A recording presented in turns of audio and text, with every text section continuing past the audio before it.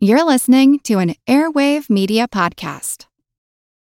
This episode is brought to you by Shopify. Whether you're selling a little or a lot, Shopify helps you do your thing, however you cha-ching. From the launch your online shop stage, all the way to the we just hit 1 million orders stage. No matter what stage you're in, Shopify's there to help you grow. Sign up for a $1 per month trial period at shopify.com/special offer, all lowercase.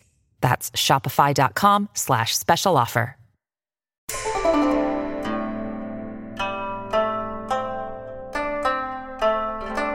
Hello, and welcome to the History of China. Hey everyone, today I'm excited to bring you at long last my interview with the hosts of the Reconsider podcast, Xander Snyder and Eric Fogg, examining the politics, society, and, yes, history of China. The funny thing is, we actually did this interview a couple of years back in late 2018, and then I just sort of completely blanked on actually putting it out on my own feed at the time. I think it was that I was so busy putting together that year's Strange Tales stories that it just got shelved and then put on the back burner and then kind of forgotten. Well, fortunately, they decided to re-release their China series and tag me into it, so I thought that this would be the perfect opportunity for me to finally get it to you for the first time. You should also totally go check out their other 3 parts and interviews on the topic. They are, as ever, fascinating. Alright, so without further ado, this is Xander, Eric, and my conversation on everything from Confucianism to Xinjiang to China's sense of its own place in world history and its future. So, I hope you enjoy.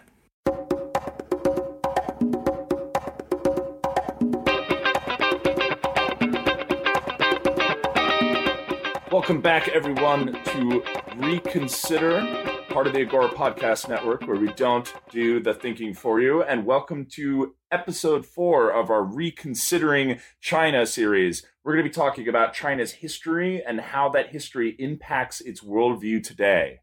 So the last couple of episodes, we've talked about China's economy, their financial system, some of the current political considerations that the Communist Party is working on now. And today, we have a very special guest. We're going to give you some context about China's very, very long history and how that shapes China's worldview today with Chris Stewart of the History of China podcast. Chris, welcome to Reconsider. Hi, guys. Thanks for having me. It's great to be here. Oh, 你好, Chris. 你怎么样?大家好. Oh, 正好了. So for folks who are not familiar with Chris's History of China podcast, I just want to make a quick plug for it because, as you know, China's history is very, very, very long. So long, in fact, that Chris made an entire podcast series out of it. Hundreds of episodes. And before we begin, Chris, I would just like to say or ask, in about 30 seconds, how would you summarize those hundreds of episodes and thousands of years of Chinese history? Ready? Go.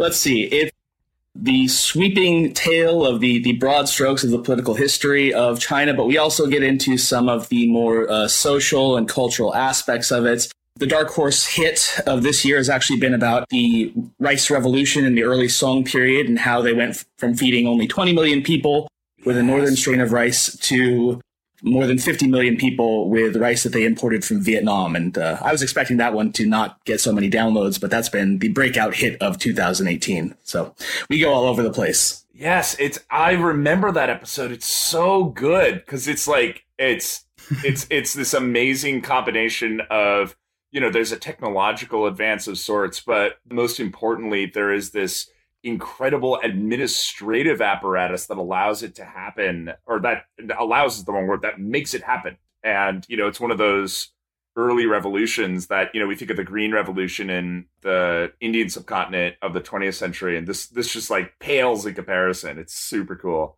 Absolutely. So for those of you listening, how do you find Chris? Well, look, man, just search The History of China, because he is the authority on the topic. He has the biggest, the baddest, the best podcast on the topic. And so you can't miss it if you go look for it. History of China, go check it out. I'm a big fan.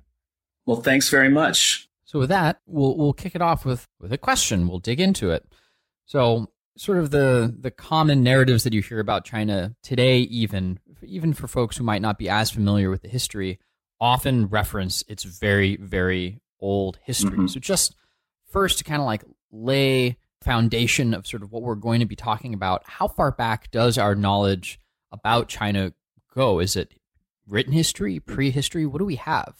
Yeah, well, as your question kind of indicates, there's actually several different answers depending on how you want to look at it. The most common sort of glib answer is the 5,000 years of Chinese history, which is used in my own show's tagline. You ask any Chinese person, essentially, that's the answer you're going to get. That said, that is just a nice literary device coming from the grand historian Sima Qian from the Han Dynasty. And Sima Qian, if anyone's not familiar, is kind of the Chinese Herodotus. He's the father of history in China, also the father of lies, and he has absolutely no head for numbers. Whatever sounds nice is what he uses, regardless of how close or far it is from reality. So 5,000 is the one you'll hear most commonly. Probably more realistically, if we're talking about history, meaning written records, that's about 3,600 years or so, give or take. That begins with the oracle bones of the Shang dynasty, which is supposedly the second dynastic order of pre-imperial China from about 1600 BC. If you want to go even further back, prehistorical archaeology, there's Neolithic human settlements as early as 18 to 20,000 BC. Cool. And so over this at least 3,600 year history, one of the things that I heard a lot when studying China, which I did in high school and college, and then being in China, was this notion of continuity. And I want to talk more about that continuity in a minute, but every history has kind of phases or periods that are highly defining. Like in the West, I tend to think of the there's the pre-1176 BC era where you had all these empires in the Mediterranean, and then they just up and disappeared, and we kind of had to start from scratch, and then like Greeks and Romans, and then the post-Roman Dark Ages, Middle Ages, late Middle Ages, Renaissance, modern era, etc. And that's kind of how I organize the history of Europe in my mind. And if we're thinking about China's history, is there a similar kind of easy set of major periods in Chinese history? And of course, I ask that recognizing that, you have an entire multi-year, hundreds of episodes podcast on this. So it's not going to be a great summary, but, can you help us get started? Well, I sure hope I can. Well, there's the sort of baked in model, which is we could just go about dynasty by dynasty, which is kind of what I do in the show. But in the course of my show, I've come to realize that that's really not the best, at least as I view it, not the best way to break it down. It's not particularly helpful. You get a whole lot of repetition going dynasty by dynasty. So my headcanon has sort of become of breaking it into a few different parts. There's the ancient or the pre-imperial, which covers the so-called first three dynasties. That's the Xia, the Shang, and the Zhou, as well as the Warring States period, which is 400-year-long running series of civil wars that finally ends in the second phase, which is the imperial phase, where China unites into a true empire that we'd recognize under an emperor. That covers, as far as I was thinking of it, the Qin, the first imperial dynasty, and then the Han, which is the longest and most successful. And then the most famous war in all of Chinese history that there's video games all about, the Three Kingdoms period and the 16 Kingdoms and all that. That runs from about 221 BC to about the end of the 6th century AD. That's what I'd call the early imperial period. And I just want to say, while you're thinking about it, that I love that you were saying, like, yes, the most famous one, the Three Kingdoms period. And you were like, let me tell you why it's famous. There are all these video games about it. When, of course, I'm thinking, like, I'm sure almost everyone on our show has, like, heard of the Romance of the Three Kingdoms. And I love what it says about you. That, like, yes, listeners, you would all know about this Three Kingdoms period from those video games I'm sure you played, which I happen to have played. But if you're thinking, like, wait, what about that Cao Cao guy from that book I read about China? Like, yep, that's the one. Romance of the Three Kingdoms. Anyway, continue. Sorry. That is the one. I try to, connect to as wide an audience as possible. So if I figure video games tend to be a bit more of a wider touchstone, then I'm sure you've read the Romance of the Three Kingdoms kind of a thing. But No, that's the same one. Cao Cao, Liu Bei, Sun Wu, all that. Good times. So anyway, I'd then say that after that period of disunion, which is another 300 to 400 year civil war, I'd call the next period the Middle period. That's the Sui dynasty, the Tang dynasty, and the Song dynasty, which runs from about 581 to 1279. That begins for me then the late imperial period, which is the period that is really pockmarked by conquest dynasties and foreign influence and domination. It's kind of the low watermark of the empire. That's the Mongol Yuan dynasty, the Ming dynasty, which is Chinese restoration, and then the Qing dynasty, which is Manchu domination, and then foreign influence into the 18 and 1900s. That leads us up to 1911 with the revolution, the overthrow of the imperial system altogether, and then the final period up until today would be the modern Chinese period, which encompasses the Republic of China, the civil war between the Kuomintang and the communists, and then the modern People's Republic of China. That's how I tend to divide it. So with this much history, what's interesting, what we can do with China, just that we can't with a lot of the countries in the West, is look at this single entity, or as this entity is developed over time, and really look for patterns, which is something that you can't really do in a country that's 250 years. I mean, you can, but the patterns are not, you're not going to have as big of a sample size, right? Because your longitudinal case, to use unnecessarily wonky words, is much shorter. So, I mean, you talk about these warring states periods. Sorry, there is a warring states period, but then there are other civil wars, and a dynasty will take over, and there will be several dynasties, and then there will be another civil war.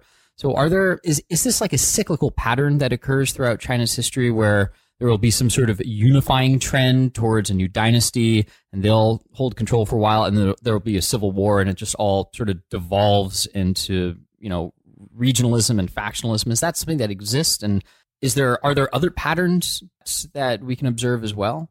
Well, yeah. To quote one of my own favorite philosophers, the great Mark Twain, history does not repeat itself, but it often rhymes. And to that effect, certainly, I think in the Chinese view and philosophy, they have what's known as the dynastic cycle, that a dynasty will take over, it will unify, it will rebuild infrastructure, expand, and all that, which ultimately leads to several generations down the line. The emperors who are born in the palace, who've never seen the outside world, leading to stagnation and corruption. The corrupt, self-serving officials take over, leading to decline, higher taxes, more expansionistic wars that are unaffordable, and ultimately leading to revolt, revolution, and overthrow. And then you just sort of lather, rinse, and repeat that whole cycle ad infinitum. It's got its own term. And that also goes hand in hand with the Chinese imperial right to rule, which is the mandate of heaven, which is that sort of like the divine right of kings in the West, heaven itself chooses its emissary on earth, the emperor.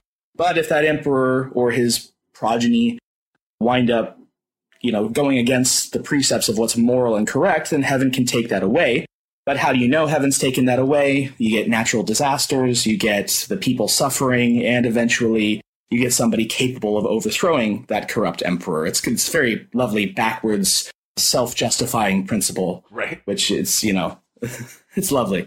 So you asked the question about cycles and of it being a cyclical pattern. And yes, the Chinese philosophy, the Chinese sort of political view has long been very, very cyclical. And that's in keeping with even the wider philosophy of China and East Asia, of Confucianism, of Taoism. It's all happened before. It will all happen again.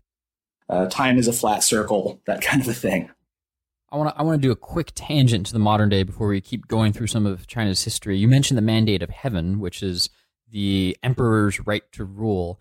Now, in modern day China, where there is arguably no religion, I've had some Chinese people tell me Confucianism is a religion, which is maybe something to come back to. But with the Communist Party and Xi Jinping now, does the mandate of heaven, does that maybe, if not literally apply to today? Is it still sort of a relevant idea kicking around in Chinese political theory circles? That's a great question.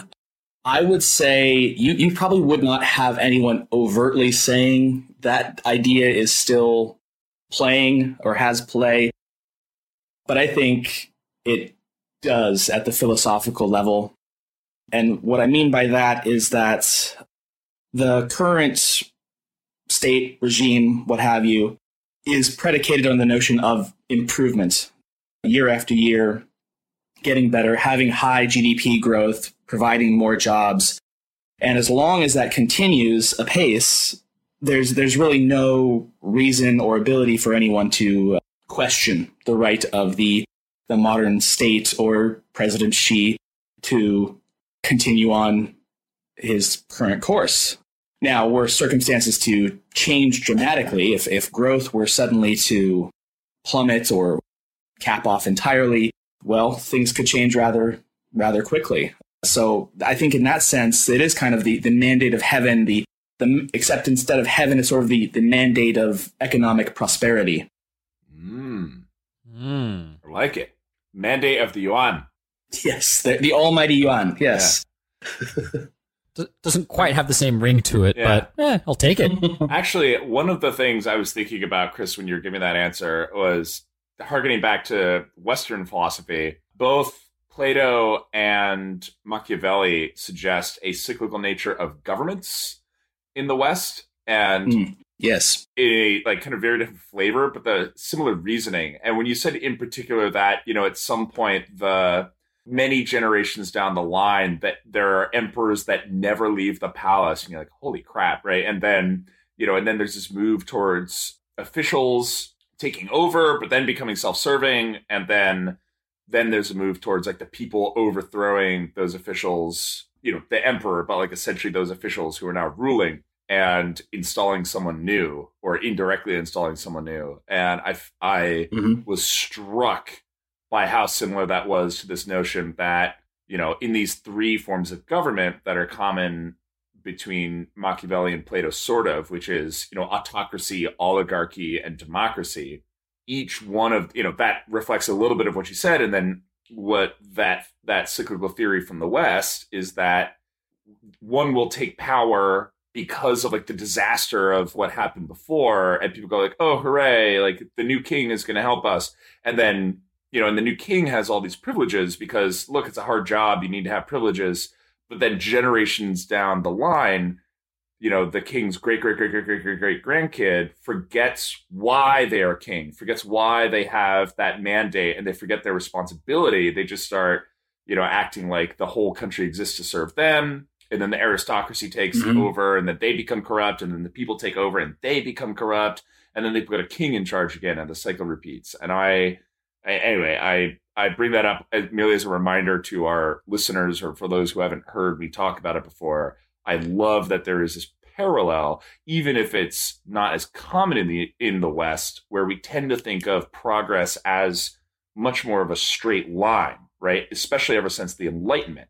There's this idea that things can and do just get better all the time, and that there doesn't have to be a backslide. Any return to the past is, other than an aesthetic, is ultimately it's a failure as opposed to something natural most of the time. Now, quickly back to China. We talked a bit about in these periods, China was fractured and reunited, and it was dominated by the Mongols, it was dominated by the Manchurians.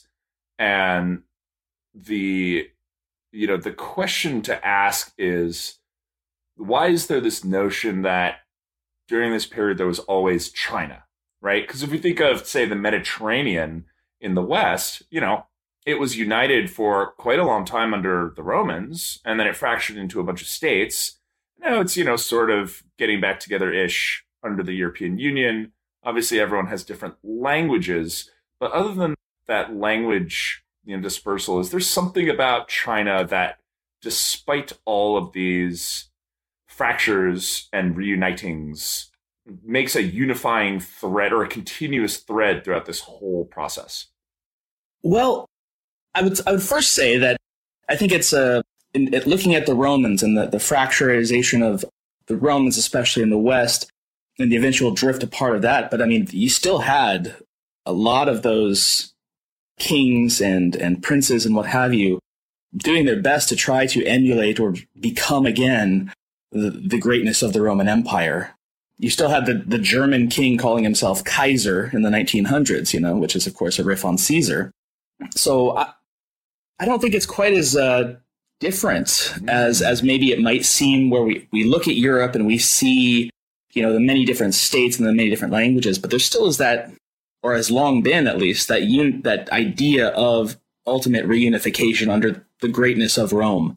And I think a very similar idea exists and runs through the undercurrent of Chinese history. There's a great, phrase, I can't think of the Mandarin for it right now, but the translation is, long united, we must divide. Long divided, we must unite. And what we see over the course of the Chinese reunifications and then fractures again is there's this constant tension between the two populations of China, by which I mean the coastal, sort of more outward-facing, more mercantile, trade-oriented coastal peoples, and then the interior, which are much more reserved, conservative, and agrarian. And any dynastic order, any state is constantly riding this razor-thin line between making one or the other too angry at them to keep the whole system intact. And eventually they inevitably fall off the wagon one way or the other. But looking back again at the whole timeline of the Chinese Imperium, we've got periods of time where 400 years go by, and there's never been any lasting unification of any sort, and yet still people are striving towards that, or at least the elites are. And I think where that comes from, you mentioned before that Europeans, especially modern Western ideologies, post-Enlightenment, thinks of time as kind of a straight line forward, or where there are the cycles of Plato, it's almost because we as a society have forgotten about the mistakes of the past because we're constantly looking in the other direction. And I think the opposite's almost true in Chinese historiography and Chinese philosophy, where instead of constantly looking forward, they are constantly looking backwards and constantly seeing what once was. And that really informs their idea of what will be and what is to come. So we're in a period of disunion right now, let's say, in China, but we know that it once was united, and therefore it must be united again someday. Oh, interesting. You think today is an example of disunity in China? Oh, no, I realized that I misspoke almost as soon as I said that. I was just pulling that as a hypothetical example. Like, were we in a period of disunity? Gotcha. We would still look back and see that China has been reunited before and therefore would be again. Right now, we're in a period of near unification. And so if we were going by the same metric, we would know that would not necessarily last forever. I like the comparison that you both brought up about the fall of Rome and the idea that there was some sort of Western European continuity of thought as it relates to reclaiming the throne of the Roman Empire. The Kaiser, the Sultan in the Ottoman Empire really thought he was just a reincarnation of Rome. That said, the Ottoman identity, by the time you get to the fall of Constantinople in the 15th century, what they are is something fundamentally different. And by then, nationalism had begun to bubble up out of the 100 Years' War in Western Europe, and people were beginning to identify themselves more as French as opposed to just their local town. But they weren't Romans in the sense that some political leaders wanted them to be. Now, in China, with such a long history of unite, divide, my question for you is, do the Chinese today see themselves as sort of the modern incarnation of sort of a continuous single identity? Because in the West, when a government falls and a new one comes to power, a lot of the times the identity of those people changes. But with all of these turnovers of dynasties and civil wars, is it viewed as a single entity? Yeah, so that's a super interesting sort of question that has changed a lot over time. The modern Chinese identity takes almost entirely from the nationalistic ideas of, Western Enlightenment thought. And that's no accident, of course. And in fact, the Communist Party did its level best between the 50s and the 70s to stamp out any kind of independent ethnic identity that it had the power to do so. You have this entire rewriting of long dead, long ancient history of minority peoples and saying, no, you're not this other people that exists within the country. You are just one of us. And they've since softened that stance. They've since, recognized the importance of having those sort of minority cultures and peoples and letting them kind of do their own thing. But there was a substantial period of time where there is no separate identity from your identity within the state itself. In terms of, if we go back further, it's round about the Tang Dynasty. So from about the 6th century to the 9th century, that the real idea of what we would understand as having an ethnic identity really comes into crystallized focus. Prior to that, there was this idea of there are outsiders and there are insiders. There are barbarians and there are the cultured people who are us.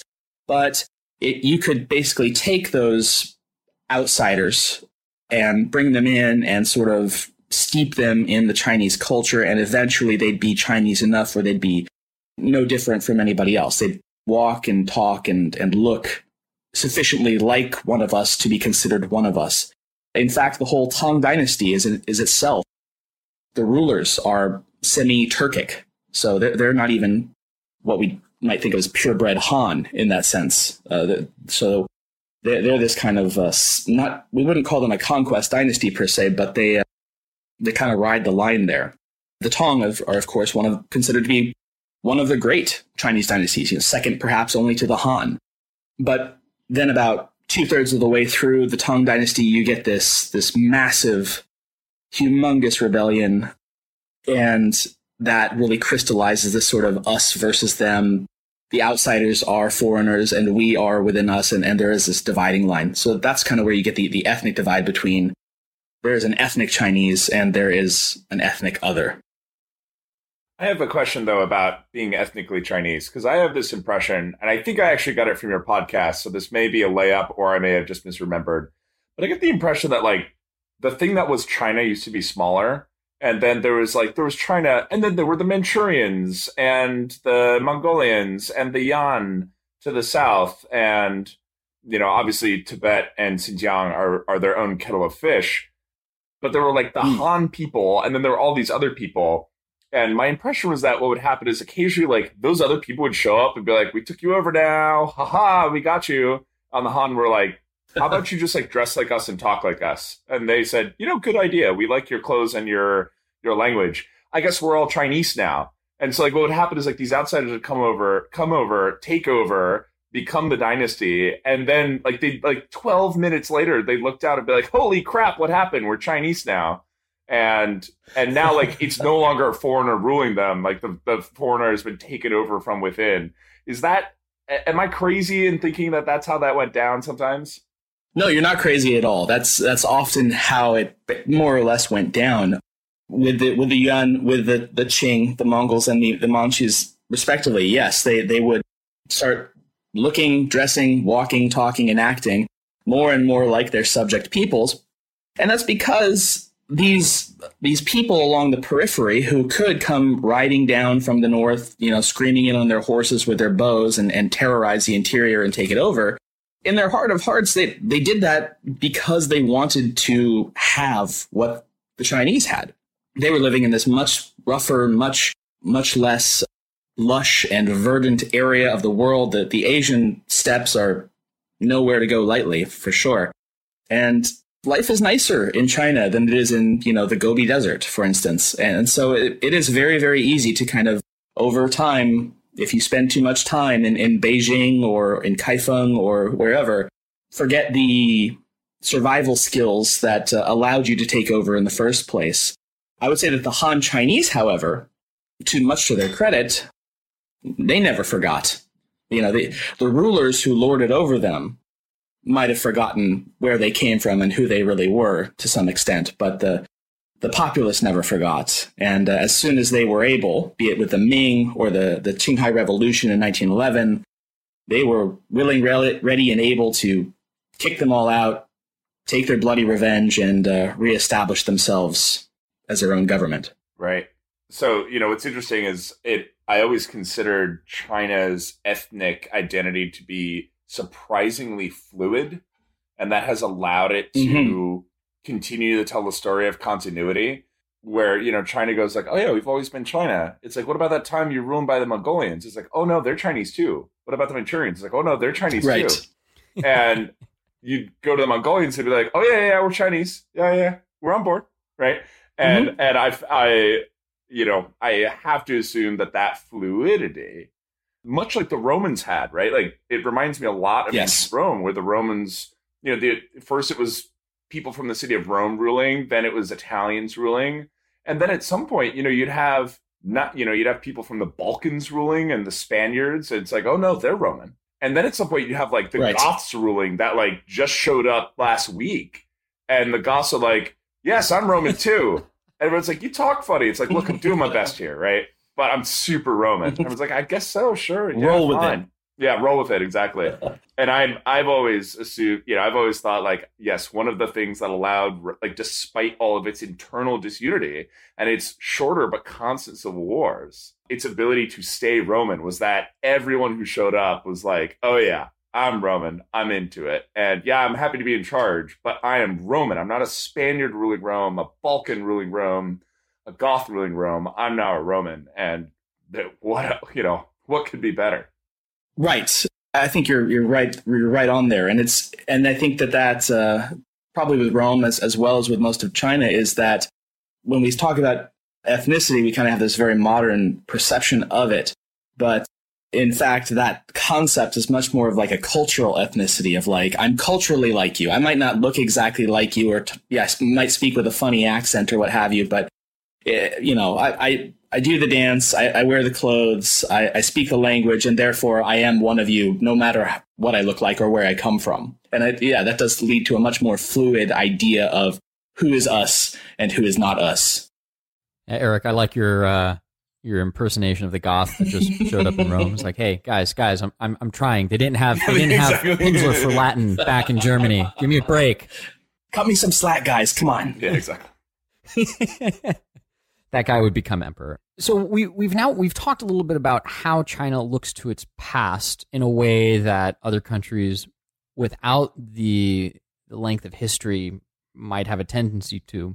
Clearly, there is some sort of break with the past with the erection of communism in the middle of the 20th century. I'm not saying it was a complete break with the past, but that seems quite a bit different than what came before. And clearly it was different than the communism of the Soviet Union. So how does China's own flavor of communism interact with its long history and the culture that is informed by that history?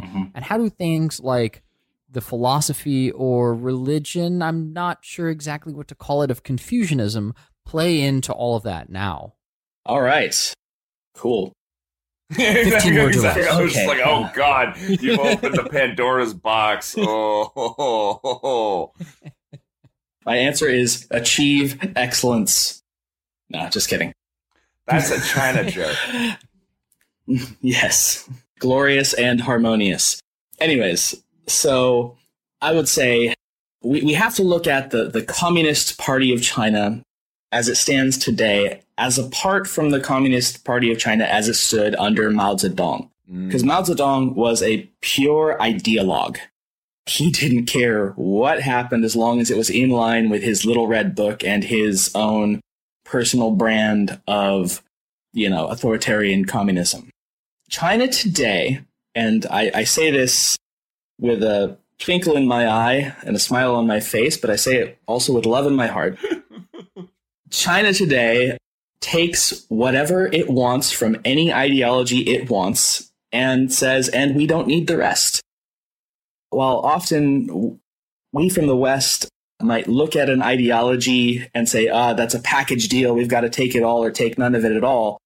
China doesn't do that, and nor does the Communist Party of China. So they literally call it, what is it? Socialism with Chinese characteristics. Yes. Yes. And so it's like, we like this bit, we like that bit, and everything else can go jump in a lake. Is that in the new version of the Little Red Book? I think it might be. I've got to, reread that, but I think it might be.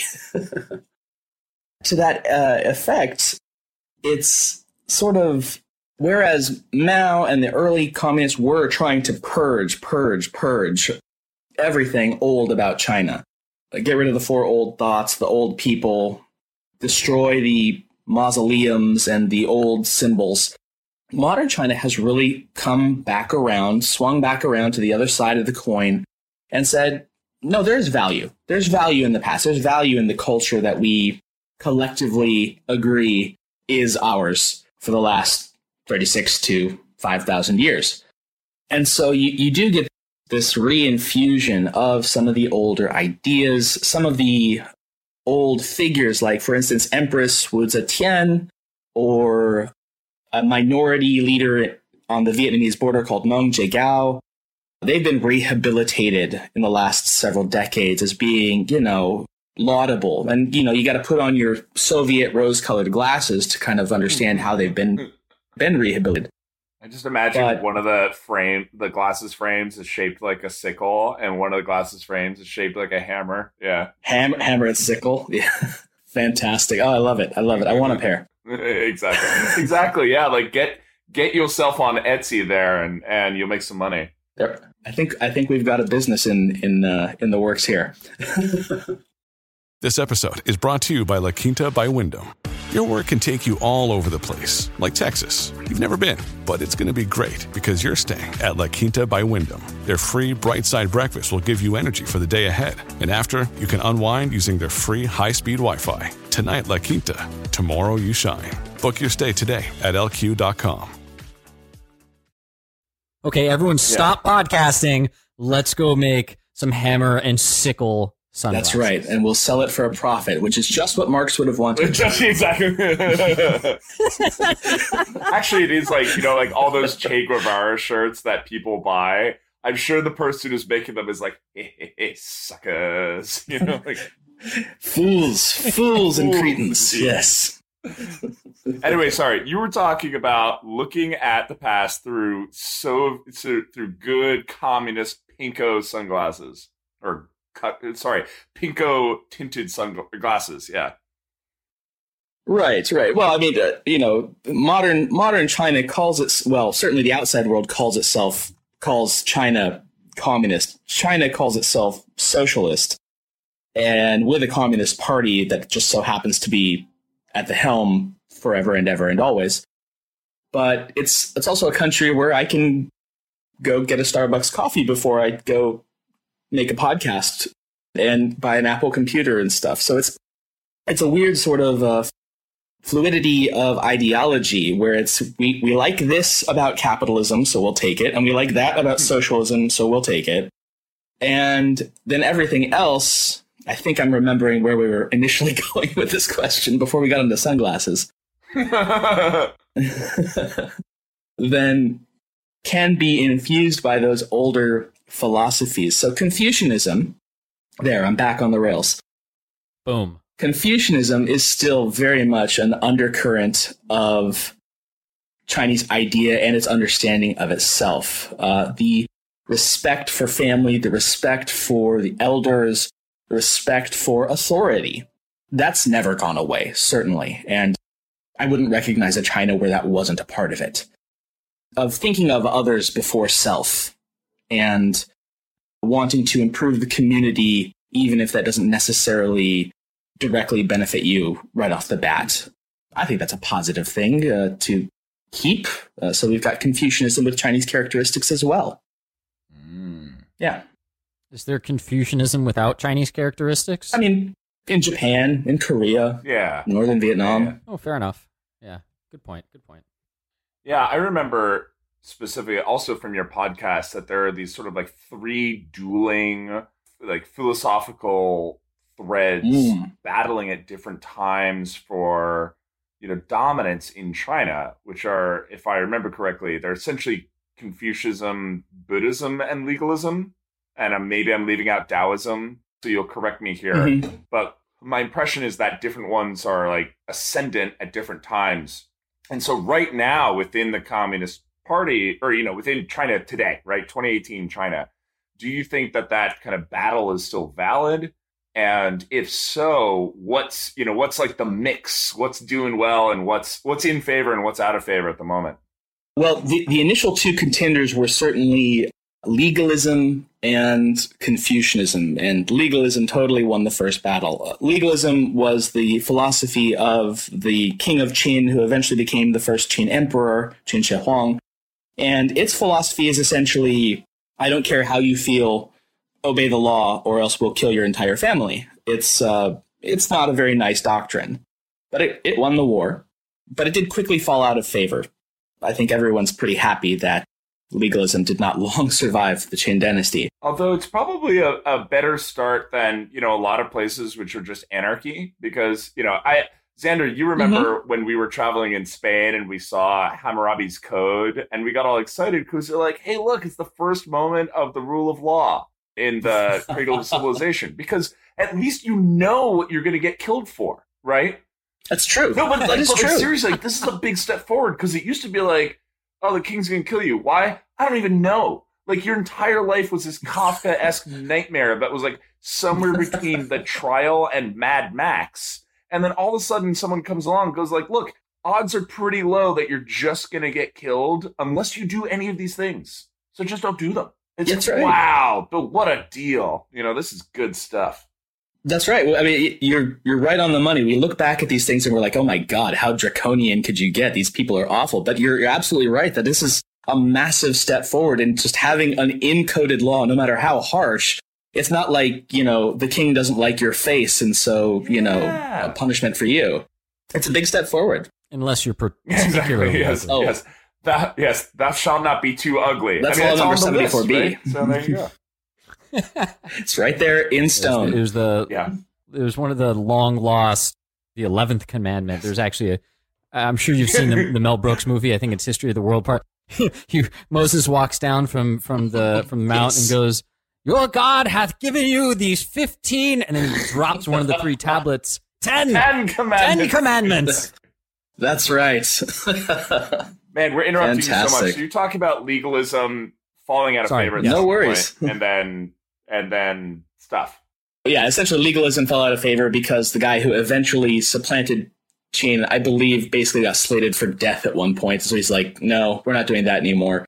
That's when Confucianism kind of makes a comeback. And Confucianism is good as far as it goes, but it is a little hippy-dippy. It's like, can't we all just get along? Sunshine and rainbows, the innate goodness of man.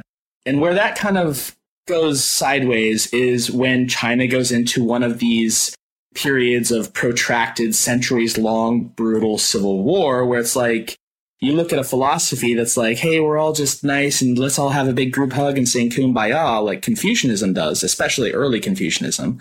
And you're like, that does not speak to me. I'm trying to feed my family and my husband just got killed.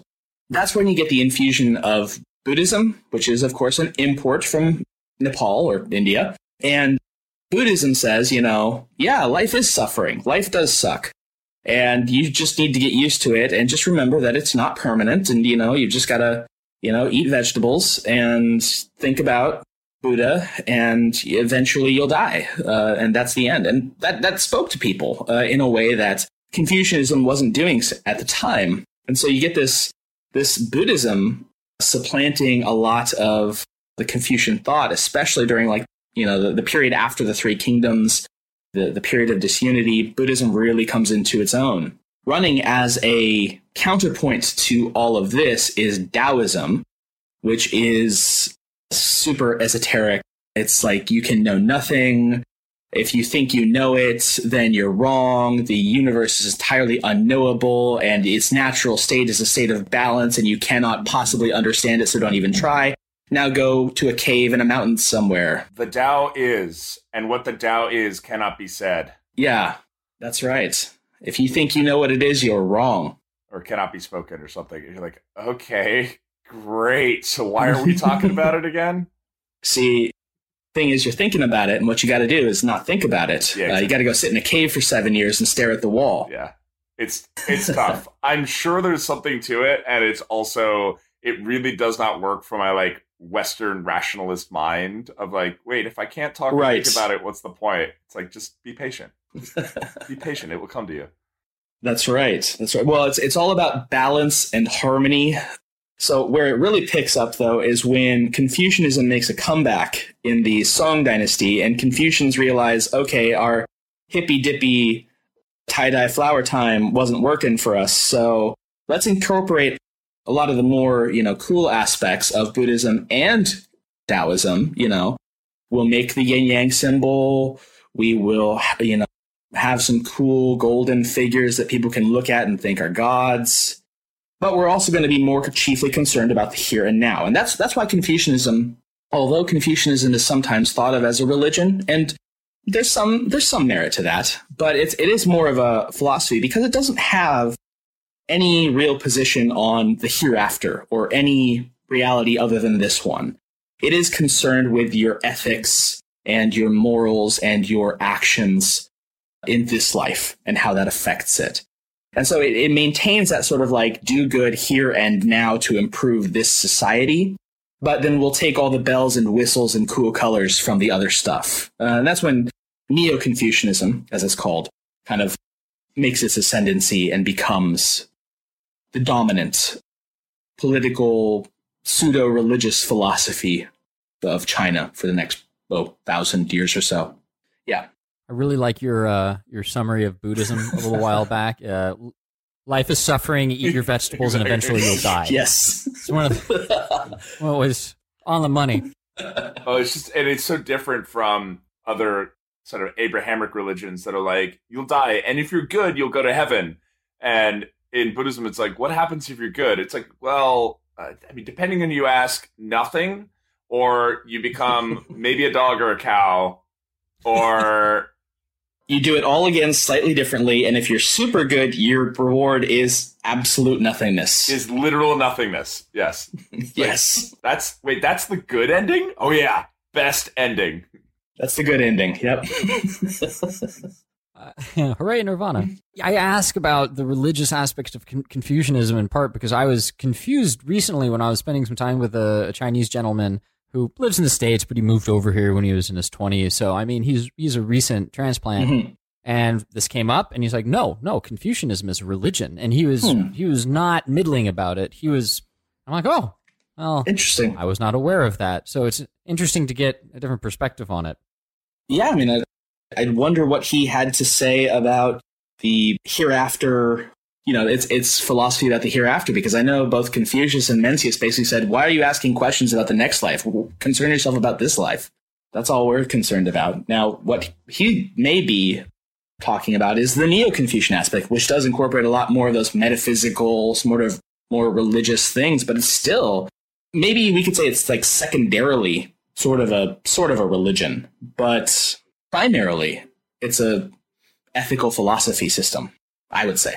Well, as much as I'd like to relate to you how he described it, we were about, between the group of us, 3 bottles of Burgundy in at that point, so I'd probably misrepresent it. Oh, I see. Those are the best conversations, though. Yeah. They are. I have toyed with Eric about the idea of having either an in-person or a podcast symposium where everyone just, true to Socrates' encounter and Plato's telling of it, just drinks the entire time, and the conversations get deeper or shallower as they go on. It depends on who you're with. Man, it's like, do you mean like love? Like, it's like, oh, come on, get it together. No, I'm serious. Yeah, exactly. Well, if you two and I ever get the chance to hang out here in Asia, I will introduce you to some Asian wines, which will definitely change your perspectives on things. Baijiu, for instance. Expanding wines. Yeah, we're coming to Shanghai. There you go. Book the flight. All right. There you go. I'm going to get back to our line of questioning. I promise. I'm bringing it back in here.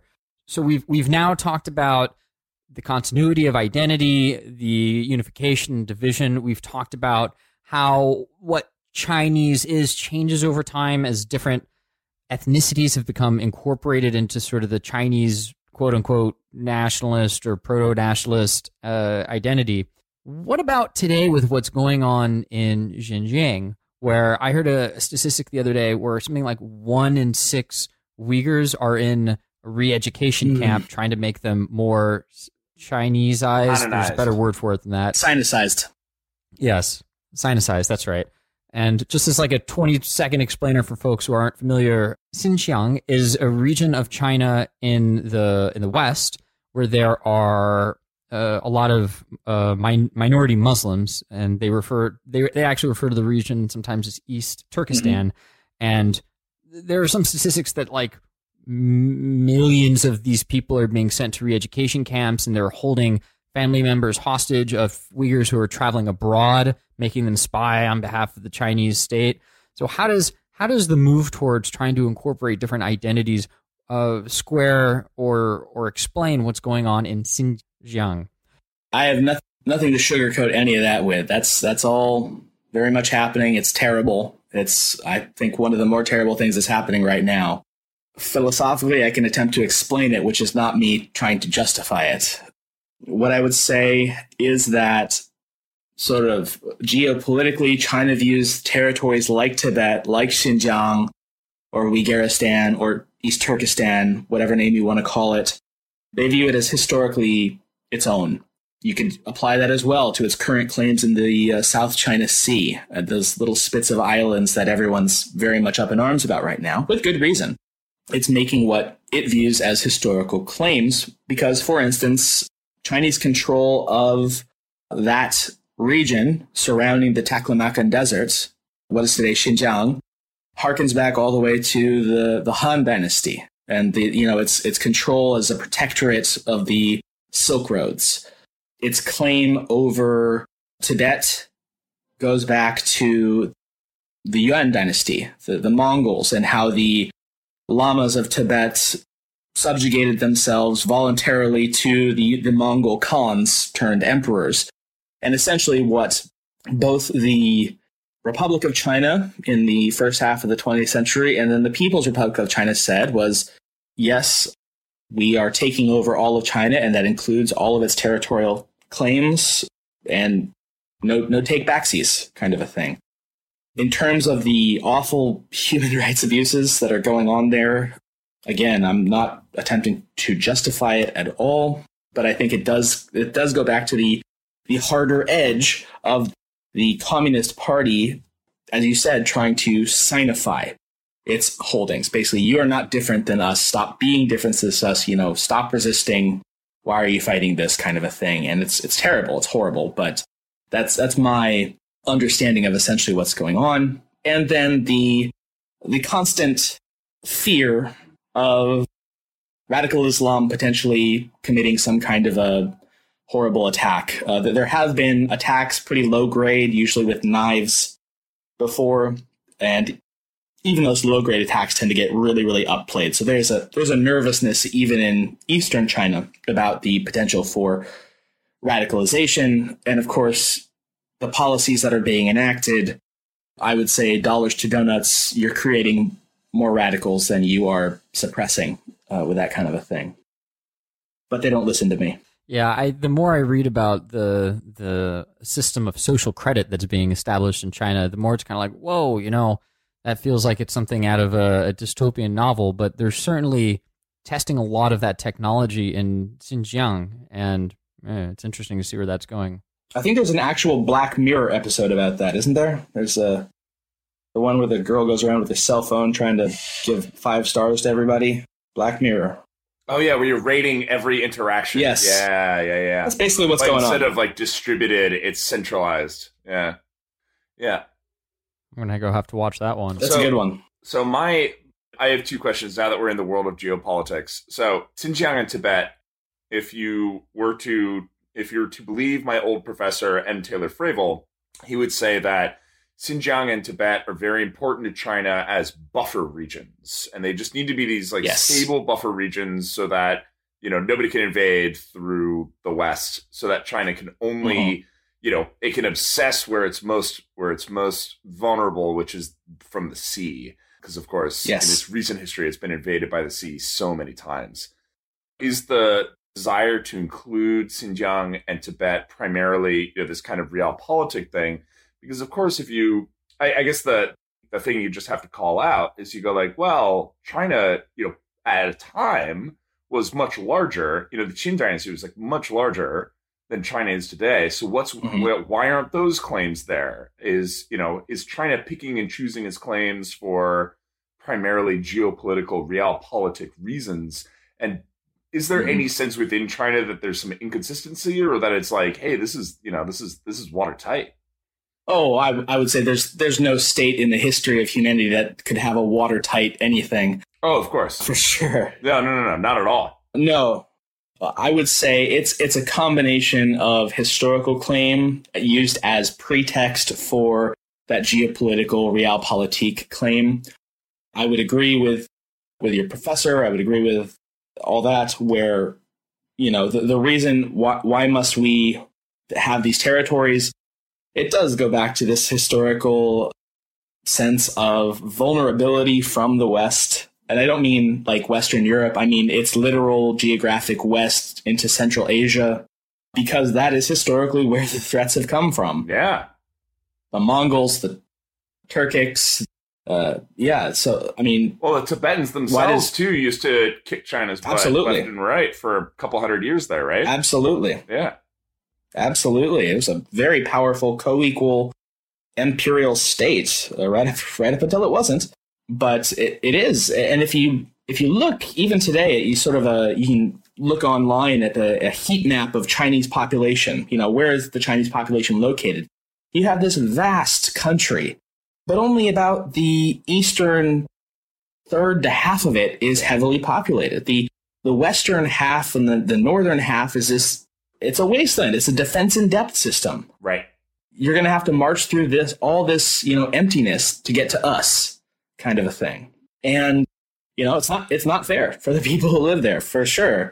But they see a lot of national security value in that, and they have since at least the 1300s. I don't see them giving that up now. Yeah. And then my next question is that, my impression is that China literally calls itself 中国, which means like the middle or the center kingdom. Like we're in the middle. Everything else is in relation to us. And for a long time, China, with some justification, kind of thought of itself as, we're the big dog. Everyone near us exists in relation to us. And we're the dominant culture in the area. So much so that when they happen to take us over, just as a reminder, they decide, oh, we're Chinese now. Right? Like we send this army over, and the army doesn't come back because it decides it's Chinese now. So there's some justification of that. And of course, China thought of its neighbors as, kind of barbarians, much in the same way that the Greeks thought of their neighbors as barbaric. And the Romans thought of their neighbors as barbaric until they incorporated them into Rome. And they're like, oh, you're like super Roman now. Great. So given all that, does China like have that sense of being the big deal and everyone else around it being maybe not barbarians, but potential vassal states or etc., thinking Vietnam, Malaysia, Cambodia, Philippines, even Korea, etc.? I would say, and I can only speak from the year 2018. So if whoever's listening to this podcast in 2118, take what I say with a grain of salt. But that's probably a notion that China has largely shed itself of. It does not view itself. It's had about 200 years to basically divest itself of the notion that it is the singular font of culture and civilizational influence in the world. Chinese people are not wearing silk robes anymore. They're not growing their hair and nails out in the Confucian style. They import Coca-Cola. They don't even import it. They just produce it here. So no, China, in spite of its own name, does not have that historical qualm of saying we are the literal center of the universe and our leader is its heaven's chosen emissary on earth. anymore. I would say that China very much views itself as a co-equal on the world stage with its neighbors, especially its neighbors to the West, like Korea and Japan, as well as, of course, Western Europe, the United States, etc. The Chinese name for America is Meiguo, the beautiful country. Yeah. So there's some linguistic love there. And I think the Chinese sensibility does not have that sort of we are the civilization and everyone else is just basking in our light from nearer or farer than it used to have. So in terms of what that means geopolitically, I would say China absolutely wants to reassert itself. It wants to take its place back on the world stage as the regional power that it, I would say rightly, sees itself to be. It's got 1.3 billion people. It's building up.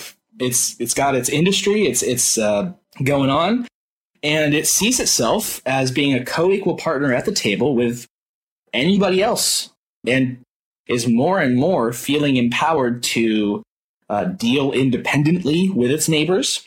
I don't think it wants to make them tributary states any longer. Although, depending on certain trade deals, that might sort of be the de facto endpoint, kind of. But I do think it does value trade. It does value, viewing its partners as individual equals rather than trying to dominate and demand of them most of the time. So, yeah. Okay, we've covered a lot of ground on this episode so far, and usually when we have guests on, we like to do a little bit of an open-ended question at the end just to make sure that we're not missing something that is outside of the realm of Eric and my expertise. And a lot of times we'll phrase the question as something like, was there a question we should have asked? But I'm going to do a little bit better than that for you, Chris, because there's so much in the news right now about China, so many competing narratives spinning around. I think it can be difficult without the historical context that you have, for example, to really frame all of this and understand what's going on. So is there anything that people should be aware of or things that they could look into with greater detail if they're interested in to help them reconsider what's going on right now between the U.S. and China, or China generally? What is one of the missing elements in all of these narratives? Okay. Wow. Great question. I would say probably two things. First is that I think it's still a very common thread in like American and Western thought to view China as this sort of solid block. They all think together, they all eat at the same time, they all do these mass games kind of thing. And I think that's a huge mistake that really could potentially hobble any understanding or diplomatic relation going forward. China's not some homogenous block of communist cheese. It really is diverse. Worst cheese ever. Worst cheese ever. As far as cheeses go, that's actually why I have to call it American cheese, because it's not technically cheese, but that's right. But cheese product. Yes, American cheese product. But the only cheese I can imagine that is worse than American cheese would be communist cheese. Chinese communist cheese, yes. They're all lactose intolerant too, so it'd be made of, I don't know, made of ideology. Made of tofu and ideology. Yeah, exactly. Yep. Yeah, tofu, of course. Yeah, anyway, continue. Block of cheese. Yes, so it's easy to look at it from the outside and see it as this one single thing, and it's not. It is as diverse culturally, linguistically, ethnically even as any Western culture. It just happens to have an authoritarian single-party system in control. So to try to approach China and try to deal with it as this unified block of we would be a mistake. And I've seen that mistake play out a few times while I've been here. And usually those businesses that try to do so wind up closing shop within about a year or two. In terms of how to approach it philosophically or how to understand it philosophically or even geopolitically, it is also, I think, pretty imperative that to remember that unlike a lot of the West, especially the U.S., which has a memory of about a goldfish, really. China has a long memory, culturally and even individually. They still have a real sore spot for what's known as the Century of Humiliation, which is the period from about the First Opium War in the 1840s or 50s, right up until the declaration of the People's Republic of China, and how they were mistreated and humiliated by the West, by Japan. And so there is this long-standing, it's not animosity. They don't blame, there's not like anger at the West per se, but there is still this understanding of, we've got to prove ourselves. We've got to, show that we are the great country that we always are and always have been. So there's this kind of need to prove themselves as being tough and mighty and where they view themselves as deserving to be. Which does help explain the buffer zones in Xinjiang and in Tibet and the current row over the South China Sea. And that China views history as destiny. The dynastic cycle might be dead in name, but it's not dead in practice. It still draws deeply on its past to inform of what will happen tomorrow. And unlike a lot of the Western countries that, since the Enlightenment, see time as a straight arrow and constantly going forward, there is a lot more introspection, a lot more drawing from history and what has happened before that informs Chinese decisions about what it will do next. So that's what I would say. Yeah, dang. Solid answer. You should have a podcast about this or something. Oh, that's a great idea. I got to get on that. Yeah. I think I would call it something like, I don't know, History of China. Seems too obvious. I think that's what I would go for. Seems way too obvious. Right. Maybe we'll come up with something else. We'll put our heads together. Oh, no, it's taken. Sorry. It's taken. Oh, darn. So everyone who's listened and enjoyed this show, remember, go check out Chris's podcast, History of China. All of the stuff that we talked about is just barely even scratching the surface.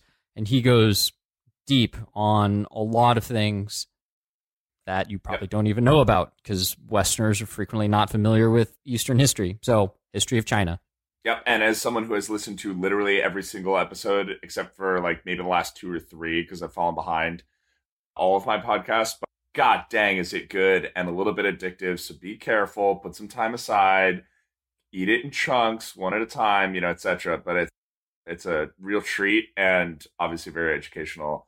And as you can tell, Chris is a fun guy too.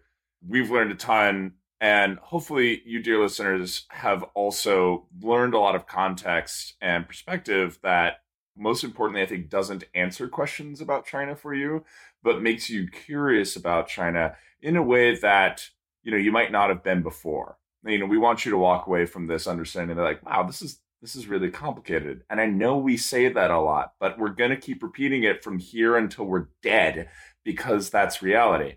And, and with China, I think the whole reason we started this series was that it's very easy to, apply our own kind of templates and capitalist colored glasses on a very interesting country that's been, through its own very, very long life and history. So if you want to keep exploring China, go listen. And with that, dear listeners, I'll just say, remember, life is suffering, eat your vegetables, and we all die. Thank you, Chris, for joining us. This has been a pleasure. Well, thank you both so very much. I've had a great time. And as they say, please go check out the History of China podcast. That is at thehistoryofchina.wordpress.com if you're interested. And as said before, eat your vegetables. You will eventually die. There we go. All right, my friends, don't let the pundits do the thinking for you. Remember always to pause and reconsider. This is Eric signing off. We'll see you next time. Xander signing off. Bye.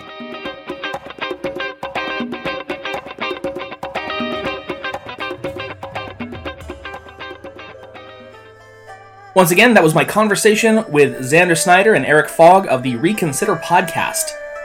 Big thanks to both of them for taking the time, and please go give the rest of their episodes a listen. Next week, we'll be back with our regularly scheduled Yuan Dynasty episode, so that's something to look forward to. And, as always, thanks for listening.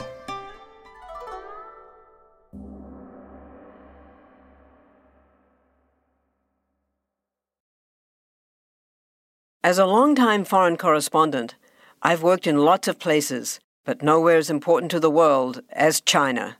I'm Jane Perlez, former Beijing bureau chief for the New York Times.